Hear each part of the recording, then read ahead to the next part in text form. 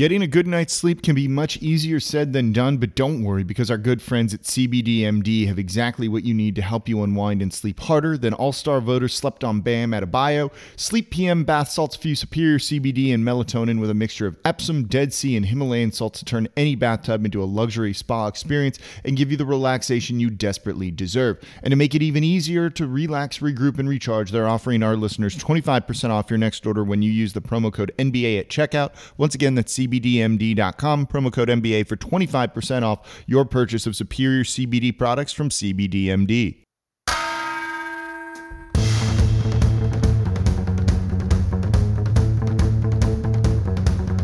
You are Locked On Pelicans, your daily New Orleans Pelicans podcast, part of the Locked On Podcast Network, your team every day. Welcome to another edition of Locked On Pelicans, the daily podcast covering your favorite team, New Orleans Pelicans at NBA, part of the Locked On Podcast Network, your team every day, available wherever you get your podcasts. I'm your host, Pelicans Insider Credential member of the media, Jake Madison, at NOLA Jake on Twitter. With y'all on this Wednesday. Sorry the show's out a little late, some technical issues with the internet on my end, but I wanted to at least get something out for you guys today. So we're going to do this show a little bit differently, then kind of get back into our normal routine tomorrow. But there's some topics I want to hit on. I do want to touch on the article over at ESPN about the kind of being like a tipping point when it comes to three-pointers in the NBA. We'll take a quick look at that to start today's show because I think that's really one of the more interesting ones. The Athletic did a redraft of the 2019 draft, maybe a little bit too early for that, but how did the Pelicans' 3 first-round picks from that draft fare? Does Zion still go number 1 over Ja Morant? And then we do need to talk a little bit about the Myers Leonard situation and the incident he had on Twitch playing Call of Duty yesterday using an anti-Semitic slur. And I want to touch on that as well as it relates to the larger picture of the NBA in these kind of situations that the NBA is going to really need to start taking a proactive stance on and addressing. So let's dive into it all in today's edition of Locked On Pelicans. So you definitely need to check out ESPN. I believe it's one of their ESPN Plus articles talking about the proliferation of three-point shooting in the league. We know three-point shots in vogue, right? And that it's kind of taken over the league, and you've really seen this over the past 10 years or so, a shift from what the league was before to this, and it's just kind of a natural evolution of the game.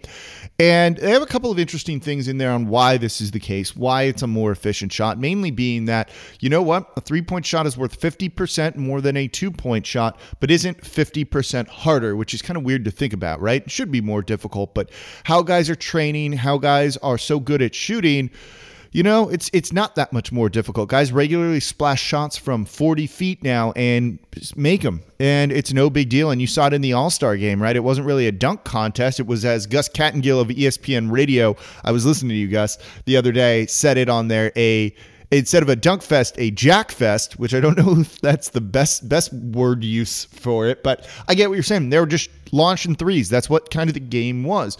That's where the NBA is headed. Is it a problem, though? And I go back and forth on this. At times, I'm like, yeah, it kind of is. And the reason it is the game comes down to who shoots better from three, who's making more threes. It's really that simple. It's less about getting inside scoring. It's less about mid-range. It's less about interesting actions and fun offense and more. Launch some threes, and if you make them, you're going to win the game. Most of the time, because the Pelicans did beat the Utah Jazz while only making 7. So it's not entirely the case, but by and large, it's like 95% kind of how it goes right now. And with so many teams shooting threes, and everyone's doing it, let's not pretend, there is a homogenization of the game. All games kind of look the same, right? All teams kind of feel the same to some degree. When you look at every team's shot chart, while they might not be identical, you're largely going to have a horseshoe kind of in that mid-range spot, right? Lots of shots taken around the perimeter of the three-point line, a lot of shots in the paint and at the restricted area, but not a ton else. Is that as fun to watch? And I hear a lot of people scream about ratings, right? Why have the ratings in the NBA dropped? And some of the stuff I buy into, some I definitely do not. This, I kind of buy into. I think there's some credence that maybe people don't watch just because it's a three-point shooting league and that's less exciting. A made three-pointer is less exciting than a dunk. I think most people would agree on that. So what does the NBA do about it? And they have a couple of solutions in that ESPN Plus article that I don't like at all. It was maybe they limit teams to only being allowed to take 30 three-point shots total. Not make 30, but take 30 total. think that's bad, and I don't think that's the problem we have here in the NBA just yet. So when I look at a lot of those solutions don't seem really viable. So I don't really know what the answer is, other than maybe adjusting the point value, and threes are worth now 2.5 points or something like that instead of 3. A little bit interesting on how you could go with that, but that also creates a whole other can of worms and problems and things like that, records and stuff, how that impacts all of that. And it's a weird thing to try and think about and comprehend and try and figure out what the solution is. But, I'm a big racing guy. I like Formula One a lot, and the formula, which is, the blueprint more or less, or the makeup of the cars, changes every couple of years to keep the sport fresh, to keep it interesting, to kind of keep it evolving. And maybe the NBA does need to try and add some of that in there to keep the game feeling a little bit more fresh, to stop it from kind of homogenizing and becoming the same thing every single night, which it kind of is. And I get that, because I do think this does have an impact on the ratings. But I'm curious, how would you, do you think this is a problem? And 2, what do you think some of the solutions could be if you do think it is a problem, or what should the NBA do? I'm curious to hear from a lot of people on this, because I don't really have an answer to this one. So I'm curious how you would solve, or if you even think the three-point shot is a problem for the NBA. So we'll get into the 2019 redraft. And does Zion still go number 1? But before we do that, this episode is brought to you by Blue Chew. Blue Chew is making waves and bringing more confidence to the bedroom. Blue Chew is a unique online service that delivers the same active ingredients as Viagra and Cialis, but in chewable form and at a fraction of the cost. Blue Chew's tablets combat all forms of ED and can help men gain extra confidence for when it's time to perform. Blue Chew is an online prescription service, so no visits to the doctor's office, no awkward conversations, no waiting in line in the pharmacy, and it ships right to your door in a discreet package. The process is simple. Sign up at BlueChew.com, consult with one of their licensed medical providers, and once you're approved, you'll receive your prescription within days. The best part, it's all done online. You don't need to leave your home. Blue Chew's licensed medical providers work with you to find the right ingredient and strength for your prescription, and if you don't like swallowing pills, there's no problem here. Blue Chew's sildenafil and tadalafil tablets are chewable. And Blue Chew's tablets are made in the USA, and they prepare and ship discreet, so it's cheaper than a pharmacy. So if you could benefit from a little bit of extra confidence when it's time to perform, visit BlueChew.com for more details and important safety information. And we've got a special for our listeners. Try Blue Chew free when you use our promo code LOCKEDON at checkout. Just pay $5 shipping. That's BlueChew.com, promo code LOCKEDON to receive your first month free. And we thank Blue Chew for sponsoring the podcast. On the Locked On Today podcast, there was a lot of player movement in the NFL on Tuesday. Who are the winners? Who are the losers? Get more of the sports news you need in less time with the Locked On Today podcast. Follow the Locked On Today podcast on the radio.com app or wherever you get podcasts. So over at The Athletic, which I always recommend subscribing to, also friend of the show, Will Guillory, provides excellent Pelicans coverage there, and they've got some of the most unique names in the industry working for him. John Hollinger, of ESPN, formerly of ESPN, creator of the PER metric, worked in the front office for the Memphis Grizzlies too, and now they're at The Athletic, as well as podcasting on the Locked On Podcast Network, I should say. It's kind of a colleague of mine now, which is pretty cool. Did a redraft of the 2019 draft class. Some of these, I thought this was kind of interesting looking at. These guys have been in the league for a year and a half, so it's not really a ton of time to try and make sweeping judgments on. It's probably too short, but you can kind of get an idea of some of the trajectories for some of these players. We know Zion's going to be good. You're either going to redraft him 1 or 2. Depends on if you just like Ja Morant's overall body of work, which is just a little bit longer than Zion's, or you think Zion's a better prospect. It's Zion. That's who they have, which is good. And that's who the correct one is. I wouldn't hate it if you put in Ja Morant there, but you're wrong if you're putting Ja Morant in. The most interesting thing he said is Williamson's ability to stay on the court represents some concern. Just some concern, not major concern now, right? Like that was the big thing. Is he going to stay healthy? Can his body hold up? This year, he's really seemingly answered a lot of that. There's not really much of a concern about that. And part of it is also you've seen his play, and it's so damn good down low underneath the basket, in contrast to what we just talked about in the first segment. You're not even worried that much about the injury stuff. I think that's really great. It's like a shifting of the narrative around him, which is exactly what we wanted to see and hear. For the rest of the Pelicans group, where do they do him? So he redrafted everyone. So it's Zion first, Ja Morant second, RJ Barrett third. So those 3 went in order. I'm not going to spoil the rest of it. You should go read it. But what about Nickeil Alexander-Walker, who was picked 17th? Would you put him above 17 or below 17 when it comes to some of these other guys in the draft? when you look at some of this draft class and how it went really after the top 10, it's not great. You have Tyler Hero, who pretty much everyone missed on. You have Brandon Clark, who kind of everyone missed on too, and I was pretty high on Brandon Clark. But that's really kind of it. Like, those are the guys for the most part that, around N'Keal's range, you're like, wait a second, did the Pels miss there? Well, he puts Nickeil Alexander-Walker at 10th, ahead of guys like Coby White, Darius Garland, and Cam Reddish. I thought that's kind of interesting. Again, ahead of Lou Dort, who went undrafted. Dort is, I think, a pretty good player overall. So to see him be that high on Nickeil Alexander-Walker, and look, I'd have Dort probably higher. I'd probably have Coby White higher too. Maybe not Darius Garland. But he does seem to be pretty high on Nickeil Alexander-Walker, but very clearly, even at 10, puts him in kind of a third tier of player in this draft. So even though he's redrafting him at 10 instead of 17, it's not like, oh, this guy was clearly underrated and he's outperformed where he drafted. It more has to do with the rest of that draft class. And I don't think it's necessarily wrong. Nickeil has shown some flashes. Maybe he's a rotation guy. I don't know if he's a starter. There's some very real limitations to his game. But overall, he's not the worst pick in this draft class.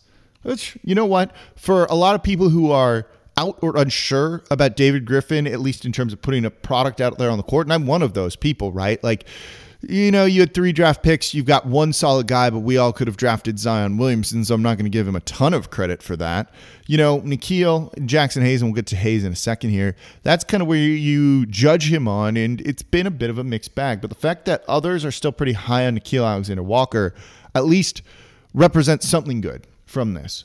Then when he gets down to after he makes 20 picks, then kind of 23, there's 3 more guys that maybe could kind of get into that thing. But there's a section of not making the cut. And one of the names that jumps out there at you is Jackson Hayes. It says he's got the great dunk highlight reel, but just no idea how to play, particularly on defense, and doesn't appear to be making much progress on that front. These questions were there on draft day, but his tantalizing athleticism led to him being a lottery pick despite inconsistent production. It's not wrong. I haven't been too high on Jackson Hayes. He's a project, and it looks like a project with a longer timeline than maybe we were hoping for, and that might be the biggest indictment of what happened in that draft night with David Griffin, of going for that guy, which maybe was a reach, but the biggest ceiling. This is where the guys with the highest ceiling, and Jackson Hayes probably still has one, is not necessarily always the move, because if they don't reach that, it's a bit of a wasted pick. 8, maybe you can afford to waste that draft pick, but there's other quality guys there that maybe you want to get that could be playing and could be impacting the roster more. And it's not like you need another star necessarily next to Zion or BI. You need good, competent basketball players. And unfortunately, despite some flashes here and there, Jackson Hayes has not been that. So that draft from 2019, still a bit of a mixed bag for New Orleans. It doesn't look like it was a slam dunk amazing draft, but it also doesn't look like it's the worst because of them being still high on Nickeil Alexander-Walker and there being some talent there. So it's still kind of jury's out on this. Not looking great for David Griffin, not looking horrible for David Griffin either. Time will tell, as it does with these things. Trying to kind of do a redraft a year and a half in, I think, is a little bit silly, but worth the exercise just kind of to see where some of these guys are trending. At least we're seeing Nickeil Alexander-Walker kind of trending in a more positive direction than negative direction in terms of national media. So let's talk Meyers Leonard coming up, and this is a tough one to talk about, and we'll get into why, but it's definitely something that needs to be brought up, and it's something the NBA is going to really, really have to address, not just with this specific situation and the anti-Semitism that came from it, but other situations as well. So we'll go into that here in just a moment. We've been telling you about Built Bar, the best tasting protein bar on the market now for a while. Built Bar is the amazing low-calorie, low-sugar, high in protein, high in fiber, amazing tasting protein bar that's covered in 100% real chocolate on all of the bars. And now it's time to find out which Built Bar is the best, because it is Built Bar Madness. Yes, they are doing a bracket-style March Madness tournament to determine the best tasting protein bar. We already mentioned the Churro Puff yesterday, which would have been my vote, and I can't wait to buy a box of that soon.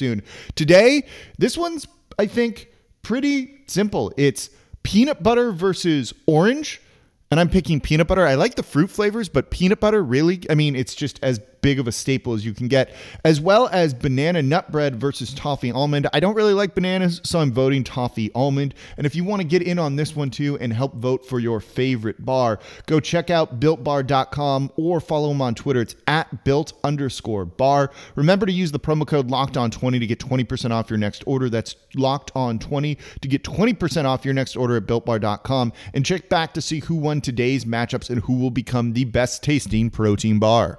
Today's episode of Locked On Pelicans is also brought to you by BetOnline. BetOnline, the fastest and easiest way to bet on all of your sports action. Football might be over, but the NBA, college basketball, and NHL are all in full swing. And BetOnline even covers awards, TV shows, and reality TV. They have real-time updated odds and props on almost anything you can imagine. And BetOnline has you covered for all the news, scores, and odds.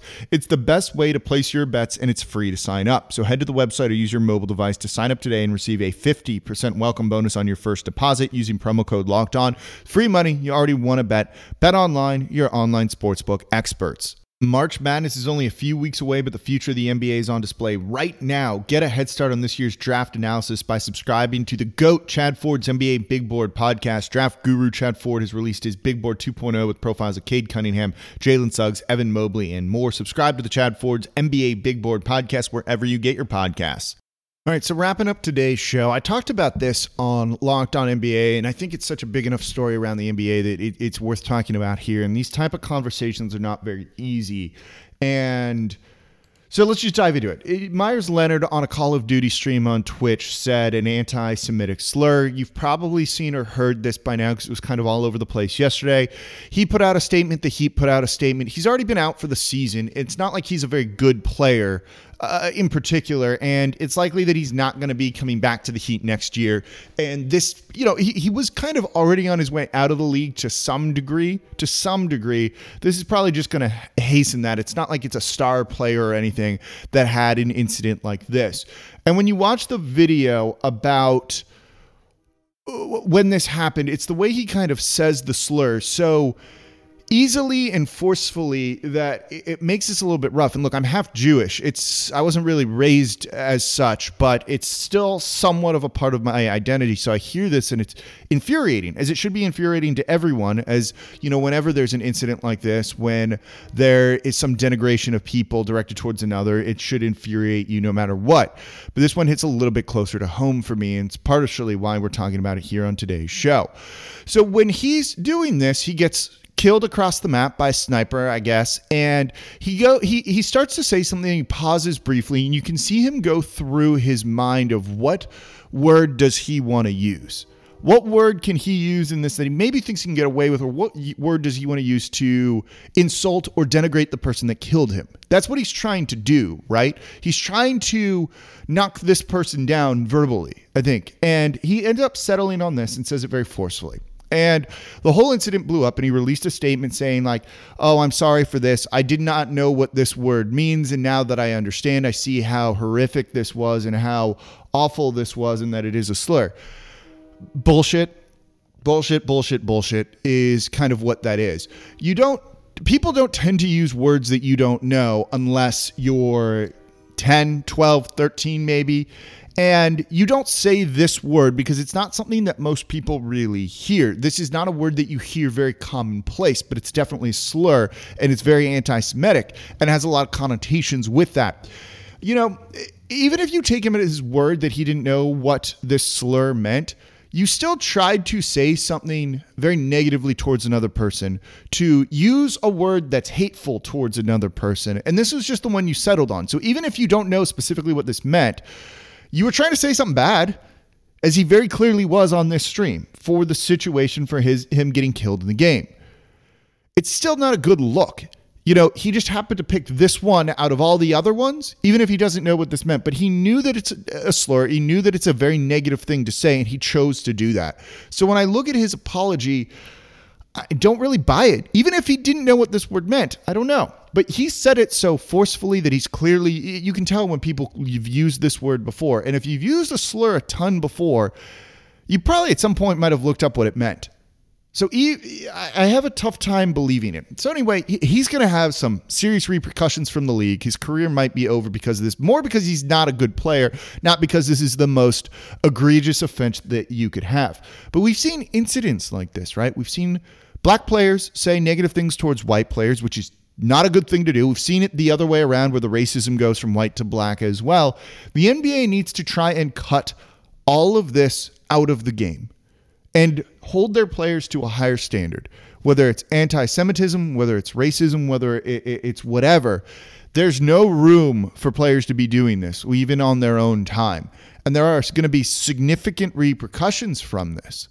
You know, it's not cancel culture when society is just deemed you're not allowed to talk to others like this anymore. And that's what's going to, you'll see some of that come out. He's going to definitely kind of pivot, I think, towards that right-wing side of things. And it's fine. If he wants to do that to kind of stay relevant, keep making money, you see a lot of people do it. But it's not cancer culture when everyone kind of collectively is like, you know what, don't do this stuff anymore because it's awful and it's demeaning and there's no need for it. And there wasn't anything with this. So hated to see what happened with Meyers Leonard. And I really hope the NBA finds the right punishment that discourages this type of behavior from others in the future in any sort of situation, because it is something that does happen in the NBA and it's going to keep happening until there are significant consequences for it. All right, that's going to do it for this edition of Locked On Pelicans today. Again, sorry that it came out a little bit late. I appreciate you all taking the time to listen. Looking forward to there being games tomorrow. The Pelicans back in action at back-to-back on Thursday and Friday. We'll preview tomorrow night's game against the Minnesota Timberwolves. We need some revenge in that one, that is for sure. So as always, I'm your host, Jake Madison, at NOLA Jake on Twitter, and I'll be back with you all tomorrow.